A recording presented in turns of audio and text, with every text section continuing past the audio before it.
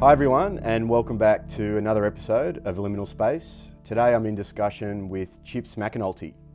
From his early days in the 1970s, protesting in the streets of Sydney against the Vietnam War and being arrested at the very first Mardi Gras, Chips has made a career from his provocative art, writing and activism, and his weapons of choice are generally screen printing, graphic design and radical poster art.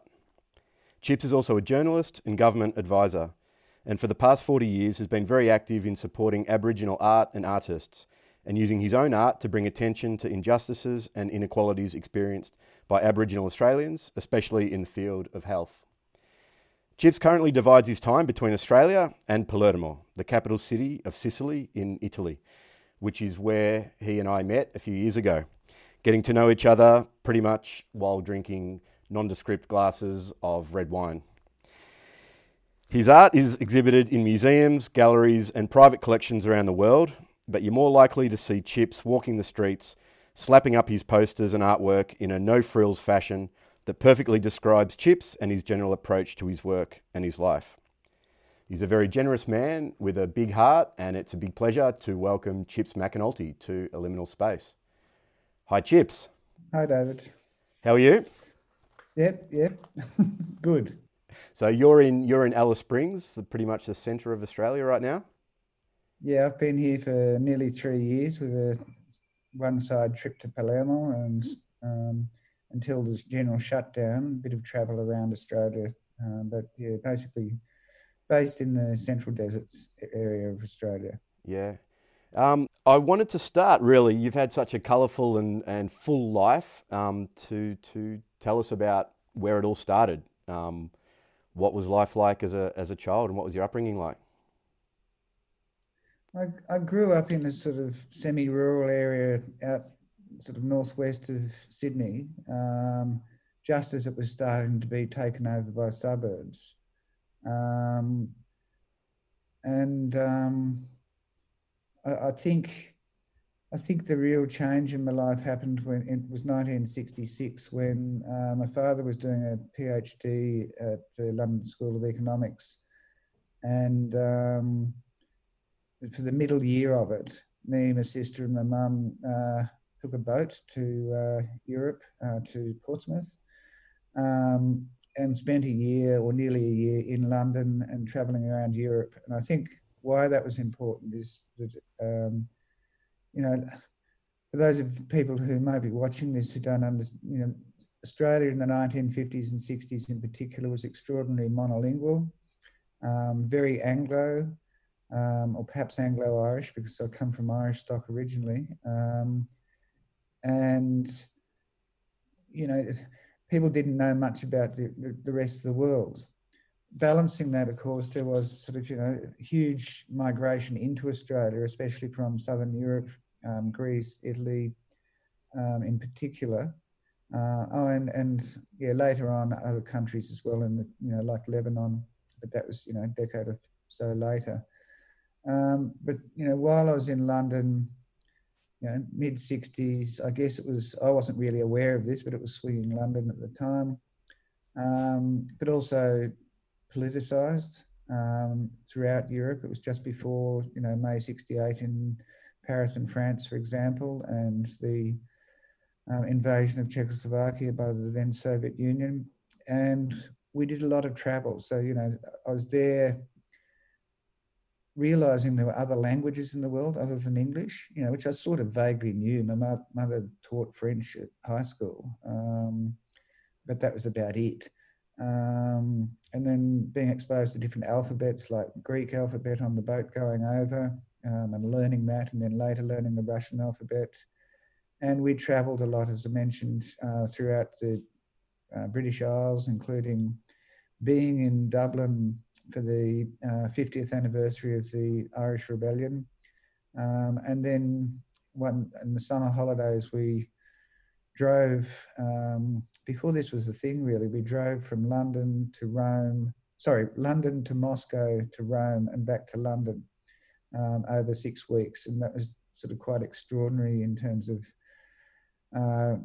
traveling through East Berlin and East Germany, Poland, Soviet Union, Czechoslovakia, Austria, Italy, France, you name it.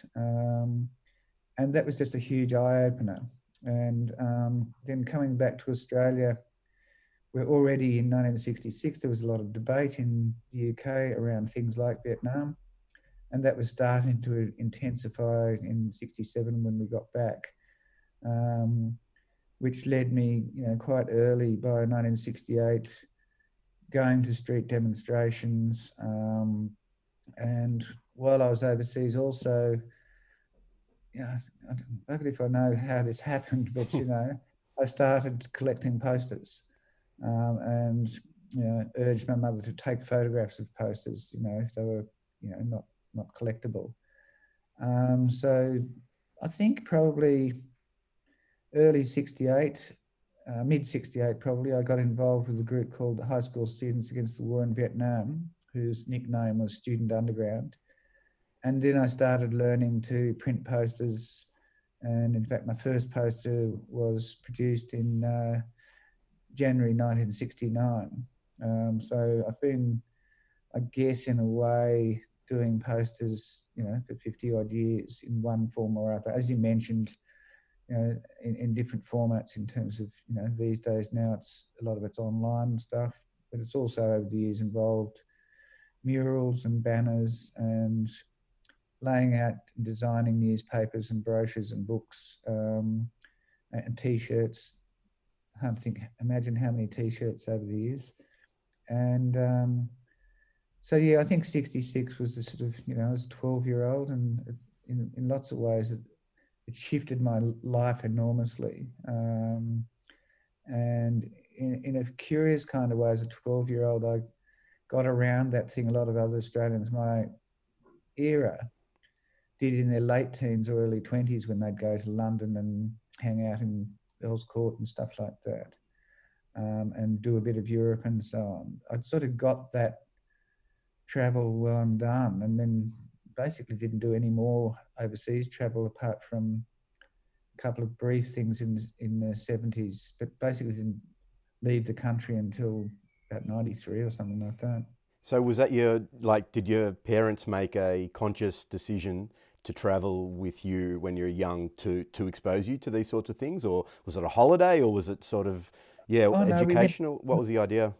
We went to school. I went to comprehensive high school in called, what was it called? Shit, I can't remember the name of the school. I'll remember it later. And my sister went to primary school. So, schooling kept happening, and that was sort of weird, being at a school in London. I mean, the kids were really, the other 12-year-old kids, a lot of them were really politicized, because most of them were working class or black or Jewish. It was about, and nearly all working class. So it was a really interesting school to go to. It was called Woodbury Down Comprehensive, and I remember now. So we would, do the school things and either catch a bus and the underground, or sometimes walk to school. And it was actually, while I was there was a Russian woman there who heard that we were going to drive to Moscow. She was pretty weirded out by that, but I had sort of a dozen Russian lessons with her before we went, and so I was sort of always pushed to the front of the queue and so on to buy bread or vodka, on behalf of my parents, of course. So and as I said, it was just it was something I didn't realise in full till 2014, 15, when I was living more or less full time in Palermo, that I started remembering, the Maltese and Italian, southern Italian market gardeners in the region I grew up as a kid, where, speaking anything non-English at school was just not tolerated. Whereas now you've got so much more diversity in schools in Australia, where you have some schools, where there's dozens of languages spoken by, home languages by the kids at school. So what was that like coming back after that trip back to Australia, back to, let's say, uncultured Australia, and Chips as, a teenager, and was it a sort of a reverse culture shock coming home, and how did you feel? Um, I don't remember it as that.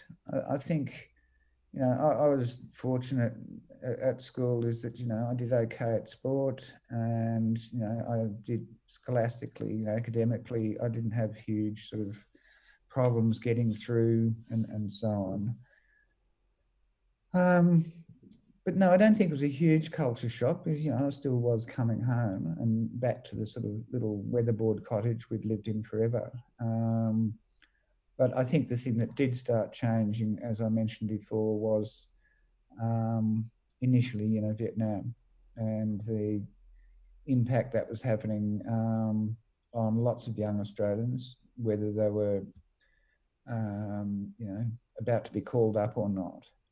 But it sort of, I think it opened Australia up in lots of ways to considering critically the outside world. Before it was always, um, back the empire, send troops to Gallipoli, send troops to, wherever in World War II, and then to Korea, and Vietnam was on once again. But at that stage, there was a much broader awareness and cognizance of, why are we involved in other people's wars, which we still are. We've still got troops in bloody, Iraq and Afghanistan and so on. And, which is palpably obscene. So we haven't learnt the lessons, but certainly that period was when I sort of, and having sort of leftist parents, I mean, they weren't, well, my father had been expelled from the Labor Party back in the early 50s over the communist referendum.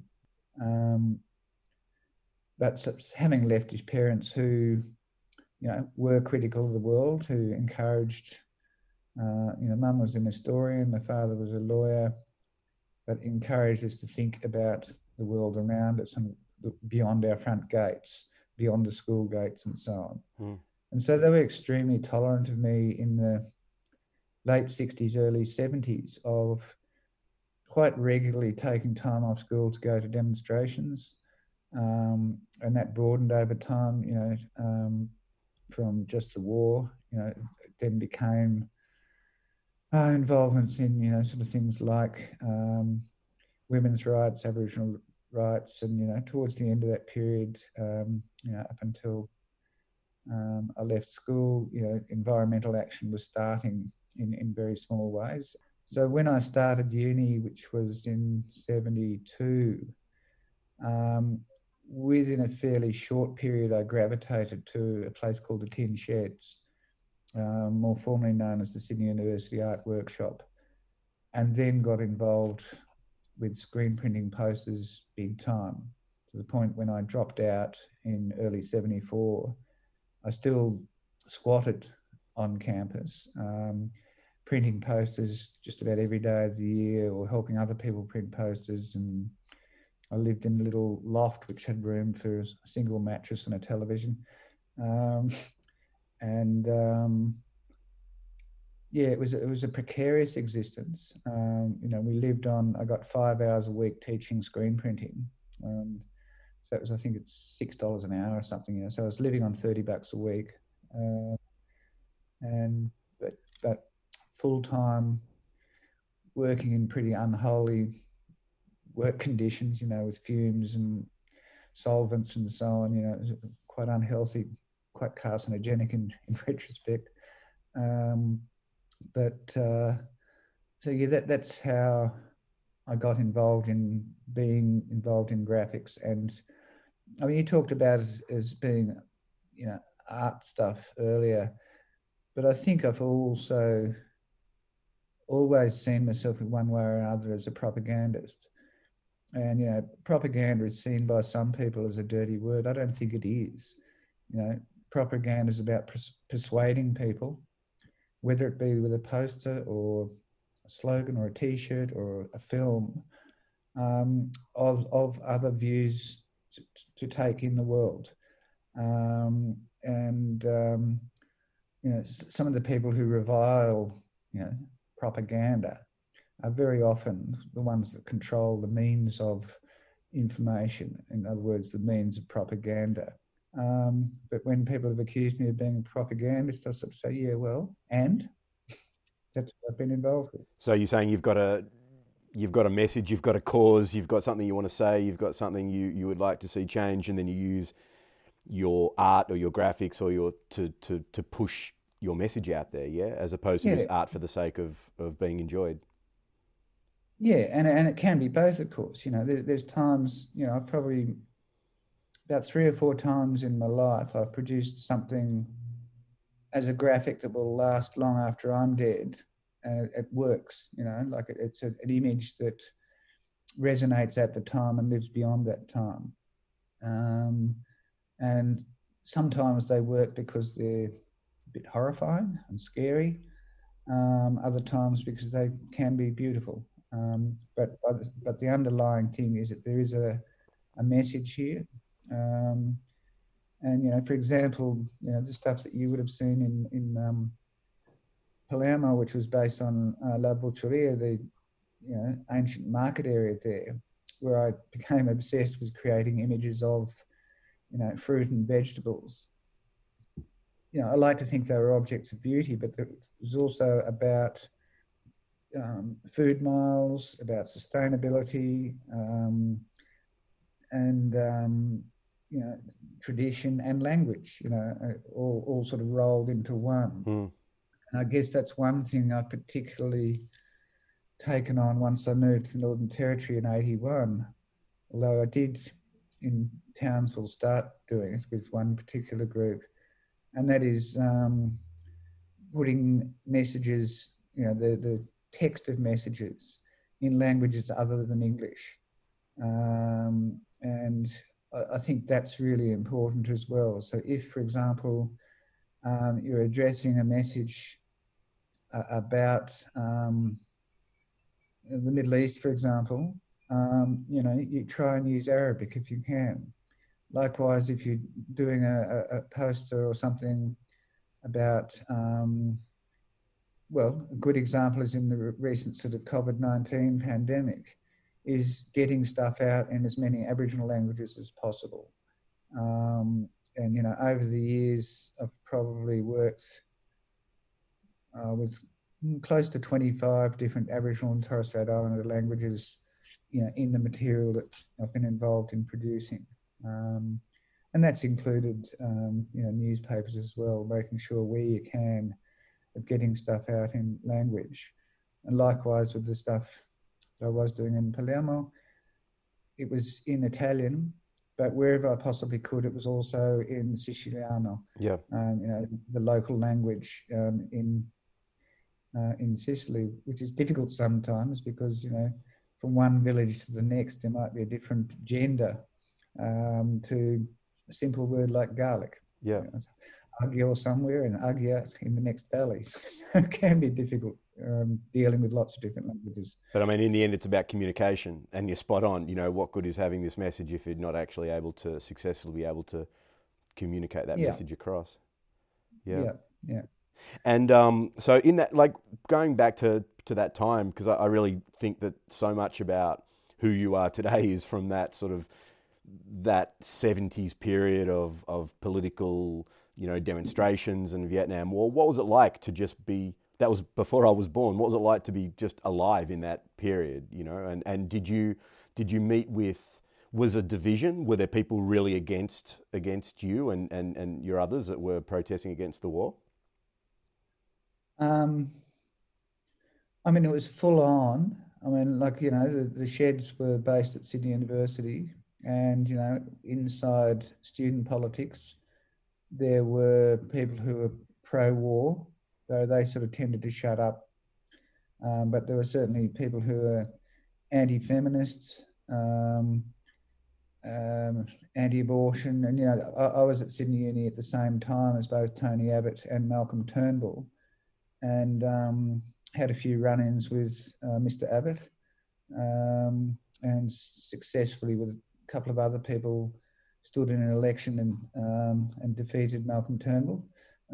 So it was for those who don't know, they went on in the last few years to become prime ministers in Australia and overthrew each other in various bizarre ways. But so, I mean, there were definitely right-wing groups, but also, within the left, there were lots of differences of view and opinion between, various Trotskyist groups. And I suppose in high school, I was, student underground, and a group called Resistance were sort of a Trotskyist tendency. But I also had a lot to do with members of the Communist Party in the 70s. In fact, at one stage had the keys to the printing press of the Communist Party, and I'd be allowed to use their camera to do work for poster printing. In exchange from occasionally, when one of them was sick, I'd do plate making or do negs for them.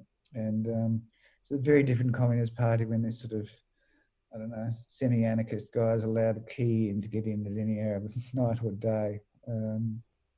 Also, the 70s too was massively changing because of the rapid rise of the women's movement, Aboriginal rights movements, and environmental stuff. Like we were doing stuff around nuclear war and uranium. And at the same time, it was a very live scene with, lots of music. And so I was very heavily involved with doing fundraisers for causes, but which would involve a pool of the same sort of musicians each time. Like Mental as Anything, the very, very early days of Midnight Oil, and bands that have long since disappeared into history.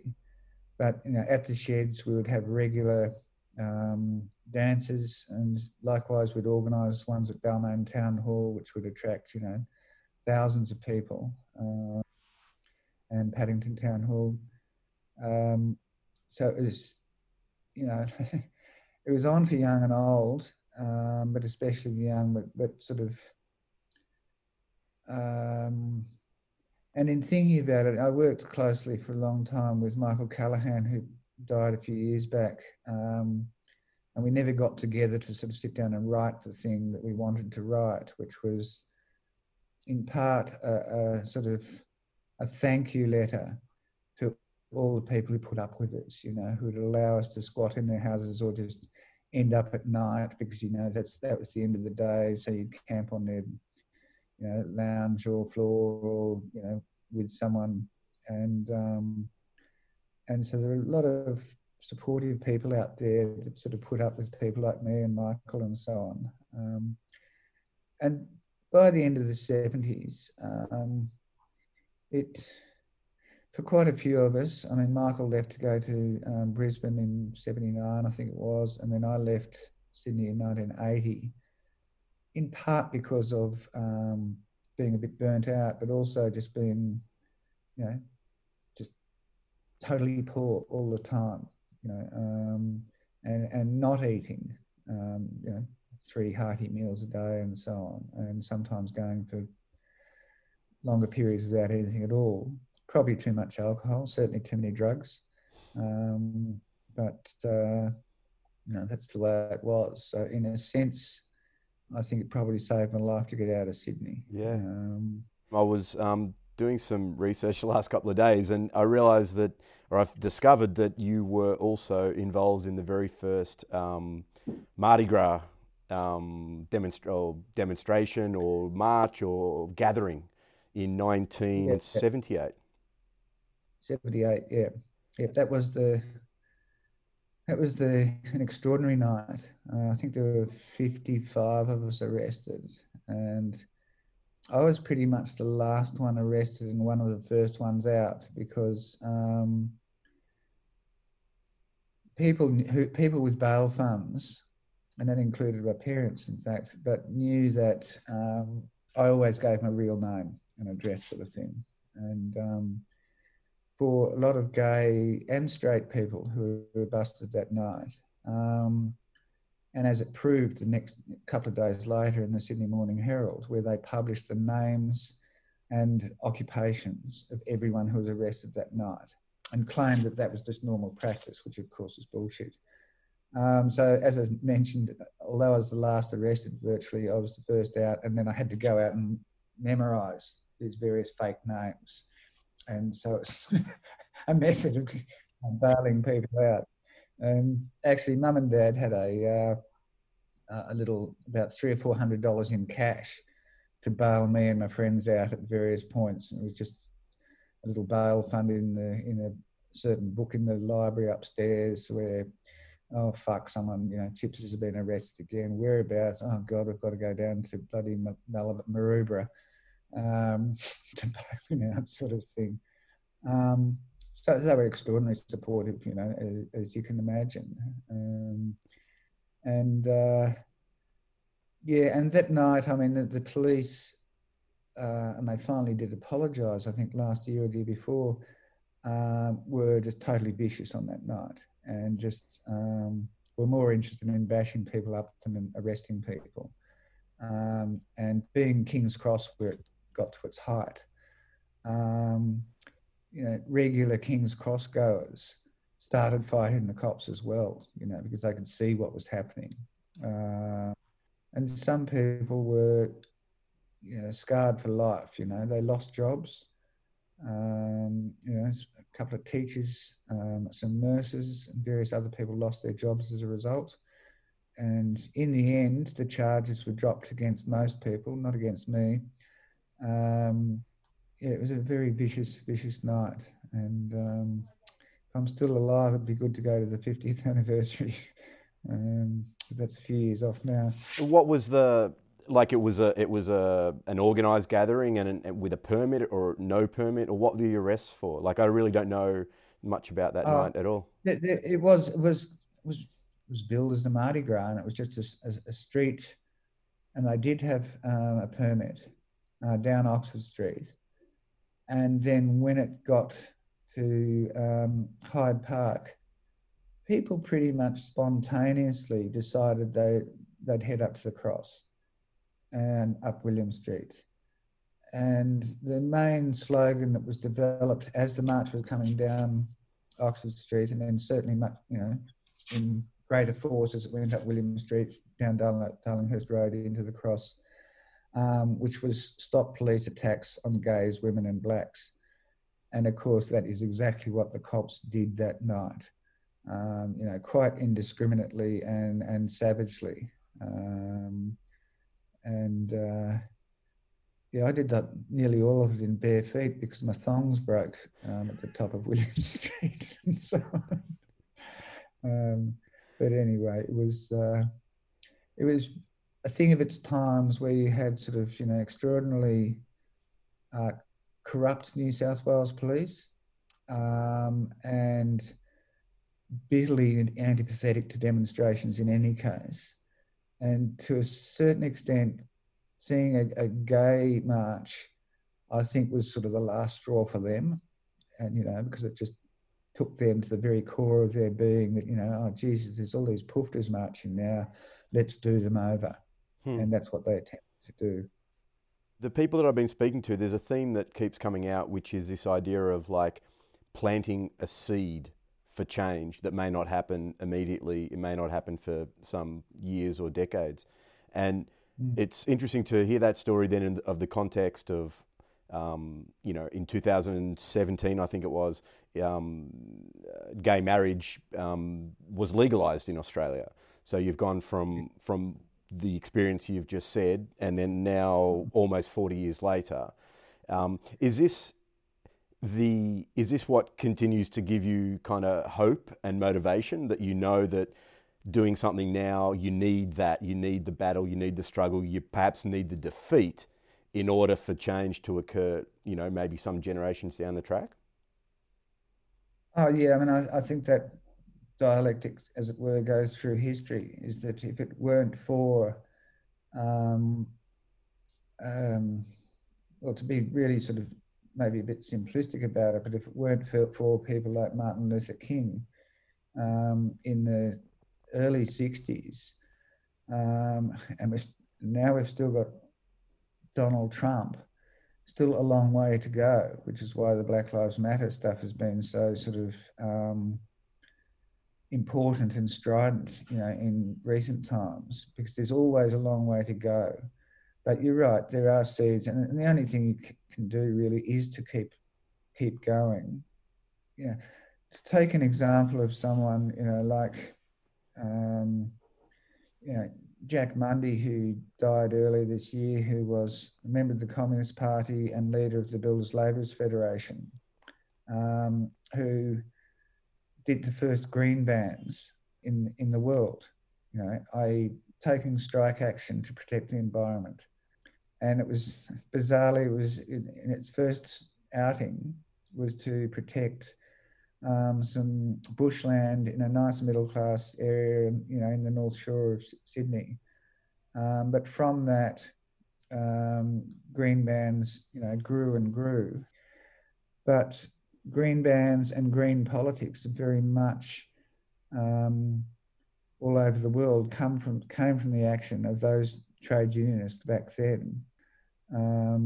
Filmmakers like Pat Fisk, who were making films about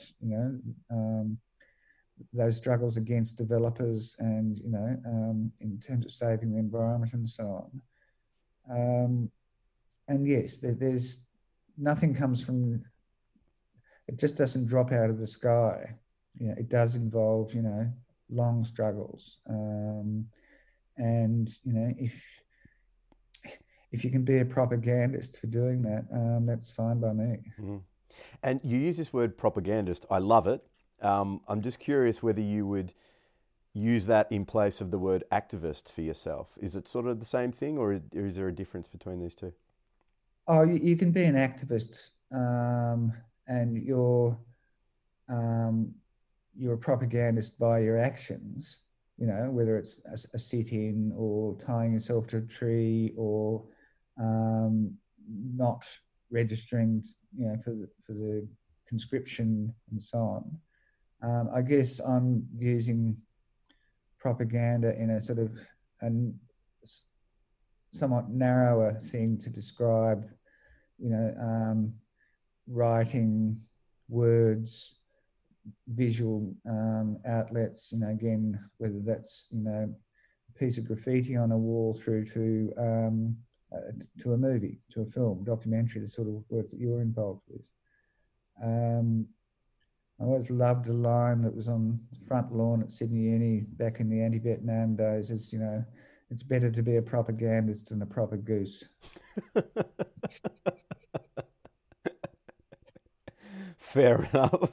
Well, it's funny. I actually use that. I use this word propaganda for my own filmmaking in a way. Not actively, but some people say, you know, I'm independent, so therefore that gives it some sort of credibility more. And it's like, well, hang on a second. It's still my propaganda. Like the maker or the creator or the person with the vision of anything still has their message that they want to get across. So that resonates a lot. That's probably why I'm sticking with that point. I'm interested to hear more about it. And what about 2020 and the role of artists and propagandists, if that's a word?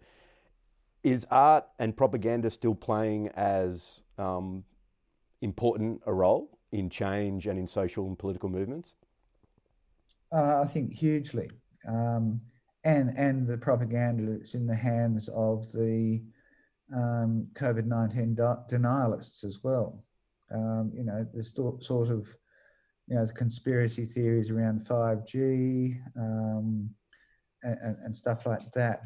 Those are forms of propaganda as well, to try and take people's attention away, for example, from, a lot of the root causes of why COVID-19 has hit so many places so badly. And, case in point are the aged care homes in New South Wales and Victoria, which have allowed to become these sort of centres of private profit rather than of care. And I think, this is a huge sort of potential boost to, in fact, deprivatising, quite a lot of things in society, because they've been demonstrated really clearly that they don't just not work, but they also kill people. And as we know from all over the world, it was spread initially by people with money who could afford to travel around the world and stuff like that. And that includes rich Chinese tourists as well as rich Americans, But the way it's been dealt with just shows that, well, the way it's happened is that it's overwhelmingly affecting poor people. And people who are poor will have underlying conditions, other morbidities, which, this particular virus makes people very susceptible, which is why in the context of the Northern Territory, the fears around COVID-19 getting into Aboriginal communities who already have the kinds of conditions, diabetes, cardiovascular disease, and so on, plus massively overcrowded housing, are just sort of almost scripted for COVID-19 to deal with really savagely. And it happened, though not for as long as, or extensively back in swine fever a decade or so ago, where the death rate among Aboriginal people was much higher than the general population. And that's where, in the current context, the Aboriginal community-controlled organisations have been using propaganda in ways better than the government ever has been able to. You'll note it yourself from being in Melbourne, where there is ongoing criticism of the non-delivery of public health information in migrant languages, especially migrant groups, that are fairly recent to Australia, but also among, Italians, for example, and how absolutely poorly the communications have been.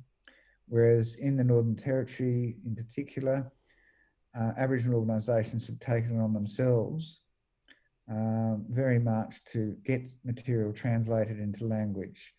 And, as music videos, as informational videos, as posters, as T-shirts, and that was starting to happen in late March. Now, at some stage, I'd really like to see the data on when any Australian government started producing stuff in migrant languages. My suspicion is not until at least mid-April, if not later. And they're still fucking it up, as was found in Melbourne just last week. Did you see that last week? They realised there were all these mistakes due to bureaucrats using Google Translate to translate languages and just coming up with nonsense, basically. Oh, and producing stuff in Farsi for Arabic-speaking audiences. Yeah. And just because it's a very similar alphabet. Oh, yeah, that must be Arabic. Yeah, pump it out to them. It's just been... Iran, Iraq, one letter difference, assume the same language, but not. They all look the same and they don't speak English, fuckers. But you beautifully put it. It seems that in difficult times, it's like people rise to the occasion, if that makes sense, rather than governments and rather than elected officials. And I think that comes down to a really old word. I think it might originally be French, but the word solidarity is where that comes out in the face of adversity. And there are millions of stories around the world of neighbours reaching out to each other, to help each other, knock in the door and sort of saying, look, do you need the shopping done, or, whatever. Just at that very communal sort of level, that solidarity is really spelt out. And also stuff that's still developing, but, among health workers, looking out for each other and so on. And again, there's this fantastic propaganda, again, being produced as posters and so on by the American equivalent, I can't remember what it's called, of the Australian Nursing Foundation, where they've been producing posters which are aimed at solidarity with health workers, with nurses, with allied health workers, with doctors, and so on.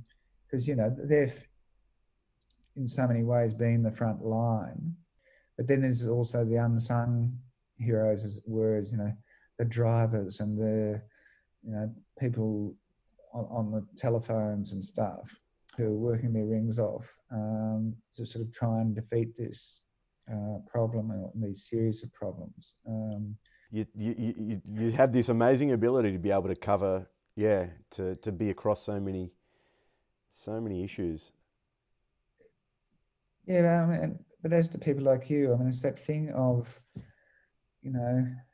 not hiding from the world. Yeah. I mean, if I'm critical of some artists, is that they may produce beautiful things, but they're disconnected in a sort of in their own bubbles, in their own universe, and don't appear to notice anything happening around them. And I'm not built that way. I find it much easier to, I don't know, respond to things as they happen and, hope you don't fuck them up. But if you do, try and fix it up later.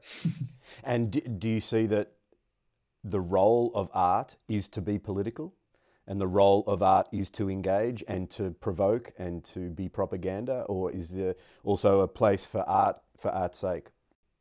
I think things can be both, not often.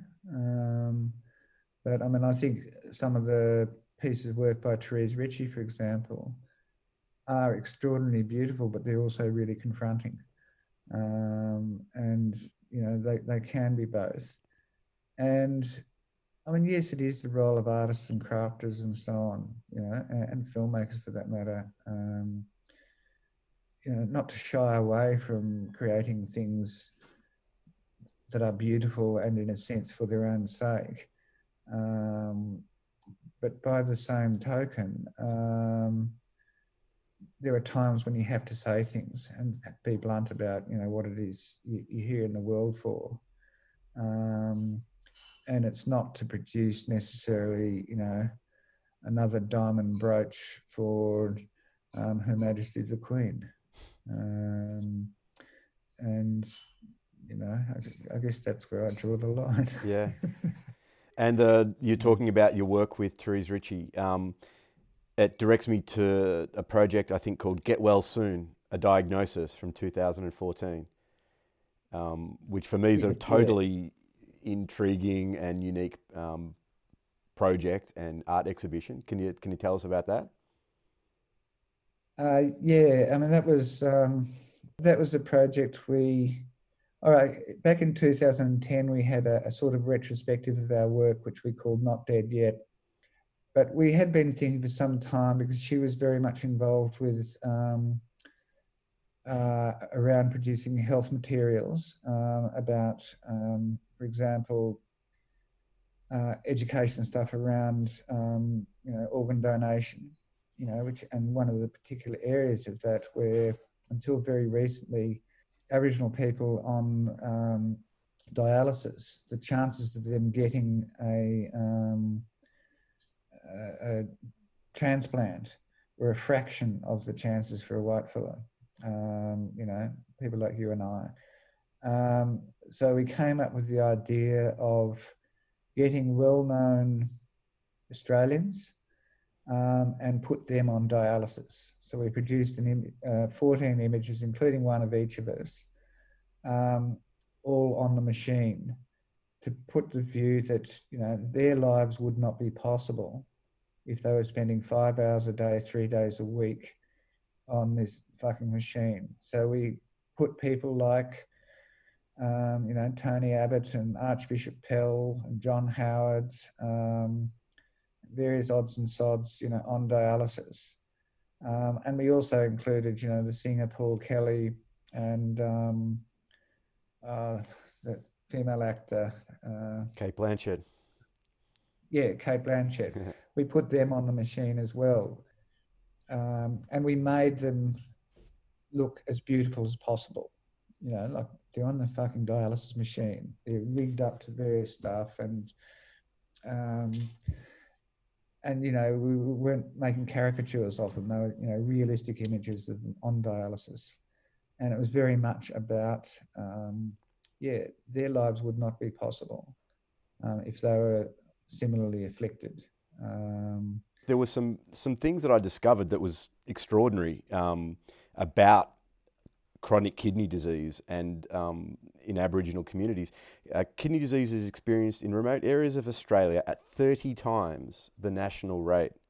And Aboriginal people are 7 to 11 times more likely to die from chronic kidney disease. This is extraordinary. Those figures haven't got any better in the last 5 years since you know that information came out, and I guess it comes down to it wasn't on for long. We sold very few of them because you can imagine it. Not many people would like to have a portrait of Archbishop Pell on a dialysis machine sitting in their lounge room. The people who really liked the show were dialysis patients who came and saw it, and dialysis nurses who came and saw it, and they just really loved it. And it's a pity we just, it's partly my fault because I was heading back to Palermo that we just didn't get our shit together to tour it, but it's there online somewhere. And what's the, without going too deep into it, why are these statistics the case? Why, you know, is Aboriginal 30 times more prone to getting chronic kidney disease than you or I? The same reason why, if it hits Aboriginal communities, COVID-19 is going to take more lives, and it's because of social determinants, and that means housing. You know, is a major thing. Diet, employment, education, all the things that, you know, various politicians for some years now have talked about closing various gaps on, when there's been very, very little movement at all across most of those measures. High rates of imprisonment, you know, especially juvenile imprisonment, you know, all the things that, as I mentioned earlier, talking about COVID-19, around the world, COVID-19 is killing people whose social determinants make them vulnerable to, you know, this latest pandemic and so on. And if you look at the countries that have the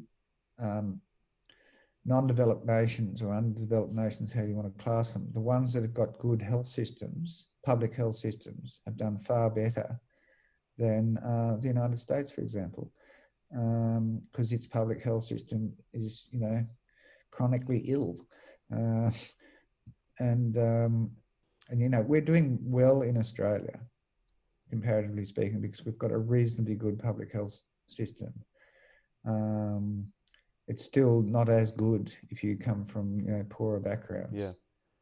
But I mean, it's showing the most vulnerable, and it's not even just on racial or, you know, cultural lines. It's, you know, in Melbourne where I am now, it's the elderly care homes. You know, it's most vulnerable in so many ways. Yeah.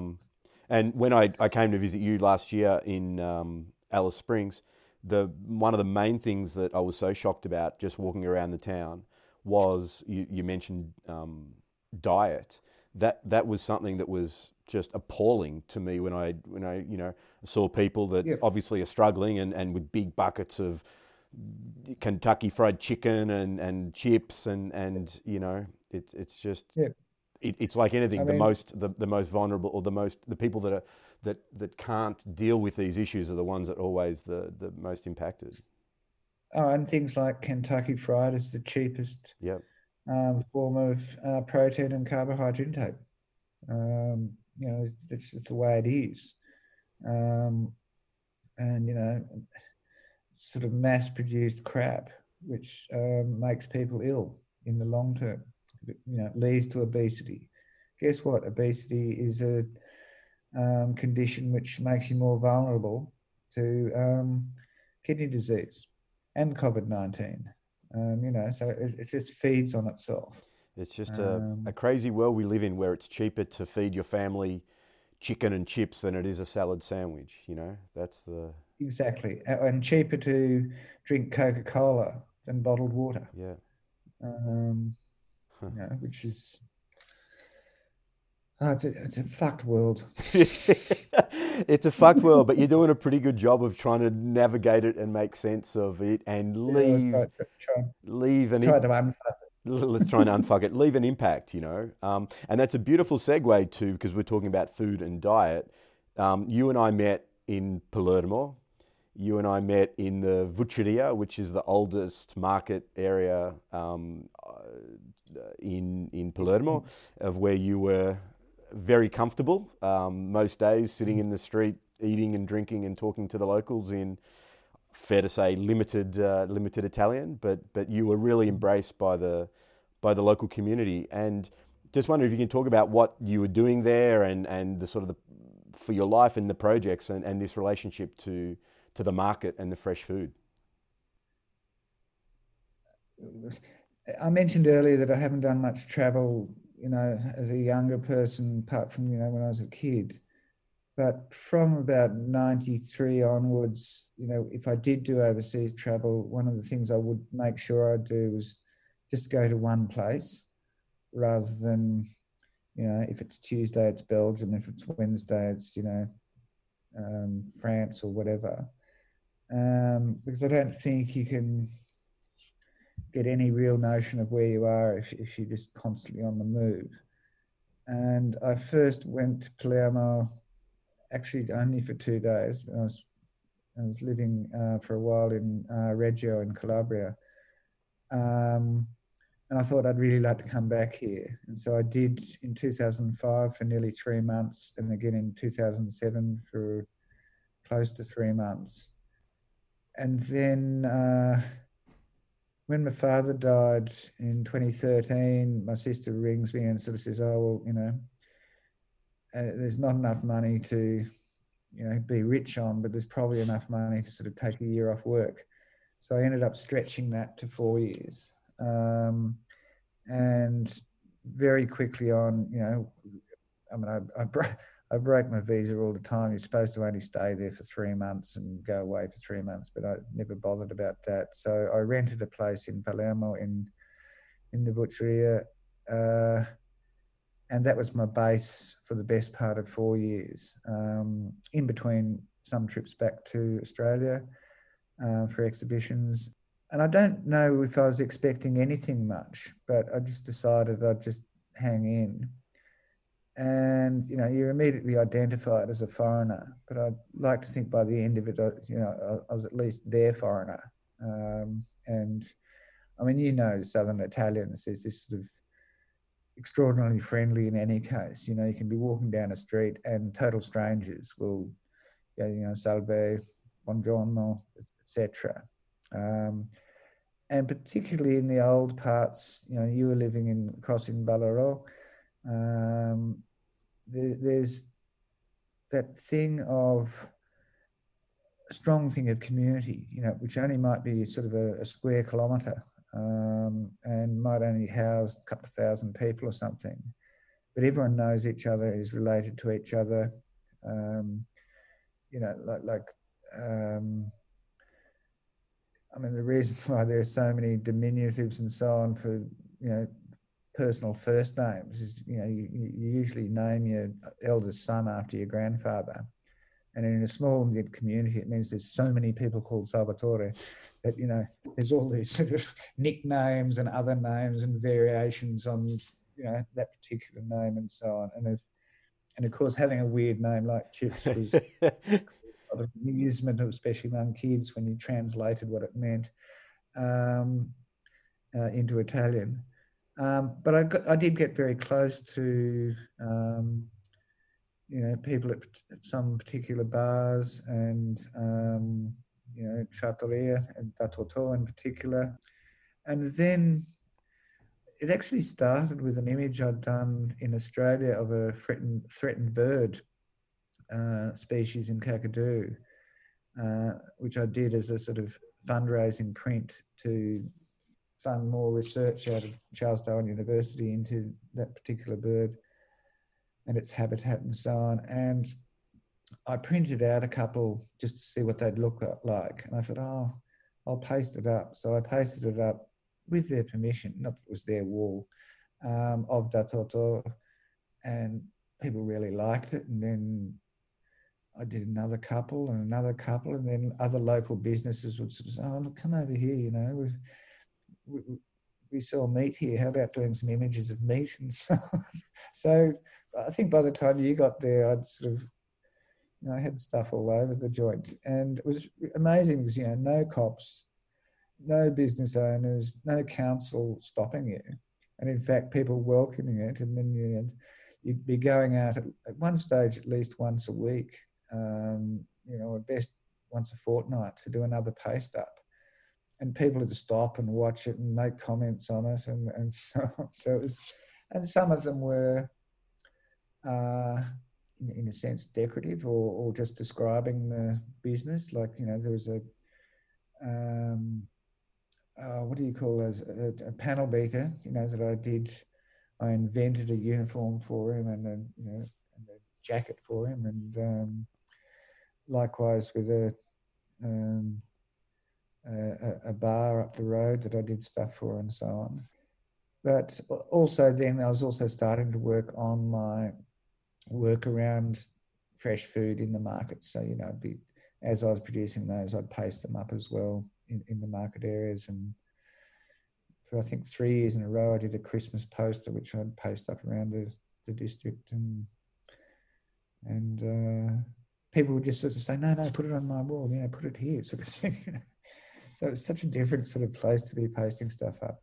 And then later on, doing some paste ups in other parts of town, again at the invitation of those neighbourhoods. So it was a lot of fun. And you know, I worked my ring off on producing the images. So it wasn't as if I was just sitting around idly drinking wine at the restaurant.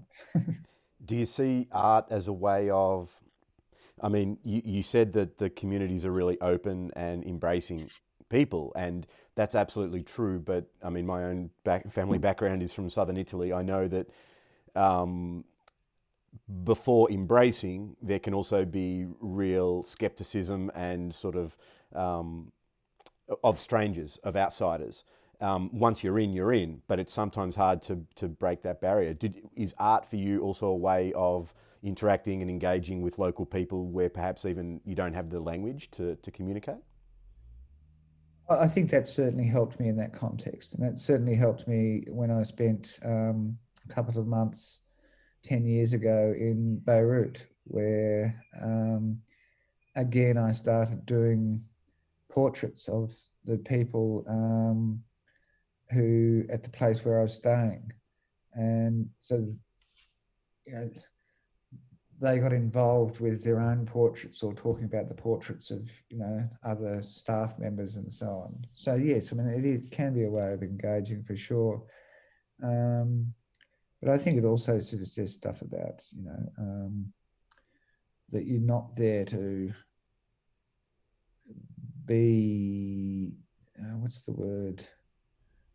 You're not there just to harvest personal experiences and go away. That, you know, you used the term earlier about, you know, sowing seeds and so on. You know, it'd be nice to think that, you know, the seeds you've sown by what you've done, you know, can survive and grow. For example, in that one area down our laneway,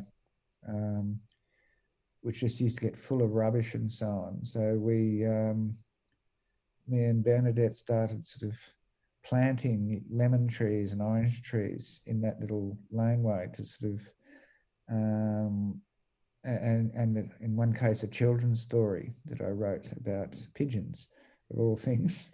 And so people were, you know, taking a more active role in stopping rubbish in that particular area, and getting onto the council if, you know, people were dumping things that were too difficult to remove. And then another mural painter did some work on another wall, just another little alleyway. And then, of course, I mean, the street art in Palermo is fantastic, and there's this camaraderie around it, and there's people from all over the world who do street art there, and there's all these unwritten rules about not covering other people's work unless they've been there for good 2 or 3 years, and there are also things you can commemorate things like the patron saint of Palermo, Santa Rosalia. I produced a number of images over those years of her, and in particular when there was that terrorist attack in Barcelona in, was it 2018, maybe 17, and did a sort of diptych of the patron saint of Barcelona and the patron saint of Palermo together, with a thing in Italian saying, solidarity with Barcelona. And an Australian artist who was visiting, who's got that expertise, she put sort of gold leaf on the halo around the Spanish saint. And there's just no way that anyone was going to touch that, like it was looked after, and people would take photographs of it. And then, of course, as you know, got involved with doing paste-up murals of kids in the area. And although I said it is a community, it's also a series of communities, kids, little gangs of kids, I guess. So, I'd do a paste-up of one gang, and then the next gang would say, well, what about us, So it was sort of quite wearing, actually. Towards the end, all these kids just wanting to be pasted up on the wall. Oh, I mean, yeah, obviously that's where we met, and we spent a lot of time. I was carrying your paste and taking photos for you and things like this. So, you made a huge impact. And I think, maybe we should, let's look at finishing on that sort of that sentence that you said about sort of planting seeds. And I wanted to ask you one final question. You've got a hell of a lot of life and art and propaganda still in you. However, what's if there'll be an end of the day at some stage, what would be the one thing or multiple things that you would most like to either be remembered for or have left some sort of legacy of your life? I think, as I mentioned earlier, there's been 3 or 4 images which will outlive me, which is, fine.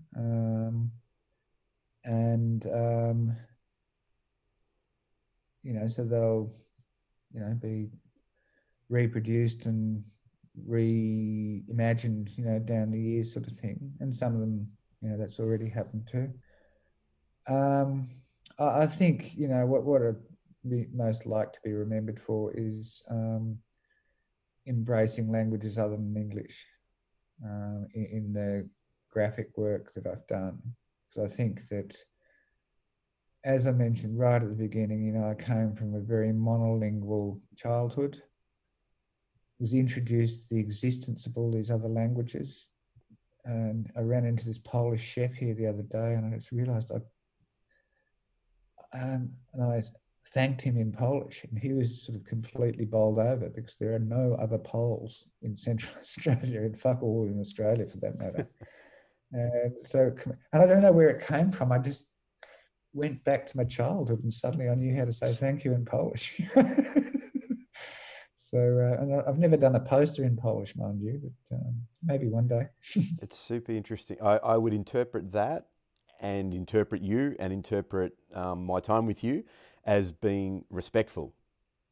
That is because it's the opposite of thinking that you put yourself above anybody else and, expecting others to know your language and You're not there to harvest other people. You're there to plant seeds with them. Brilliant. Well, I very much look forward to a whole lot of planting seeds. Just as much as that, I very much look forward to sharing a glass of wine with you in Palermo. Yes, a bottle of Nero d'Avola would be A beautiful. bottle of Nero d'Avola would be beautiful. So I say chin chin and salute, and Ci vediamo. ci vediamo. Thanks so much, Chips. It's been a pleasure, and take care of yourself, mate. Thanks, brother. Yeah, you too, and to all your family and friends in Melbourne. It must be shit at the moment, but you'll get through it. Thank you. It is, but we will. Thank you. Okay, stay safe. Cheers, mate. Likewise. Bye. Many thanks for listening. If you enjoyed this episode, review it with 5 stars on Apple Podcasts or wherever you like to listen, and subscribe to make sure you don't miss an episode. And go to aliminalspace.earth to access all episodes available as both video and audio podcasts. But for now, many thanks again, and see you next time in A Liminal Space.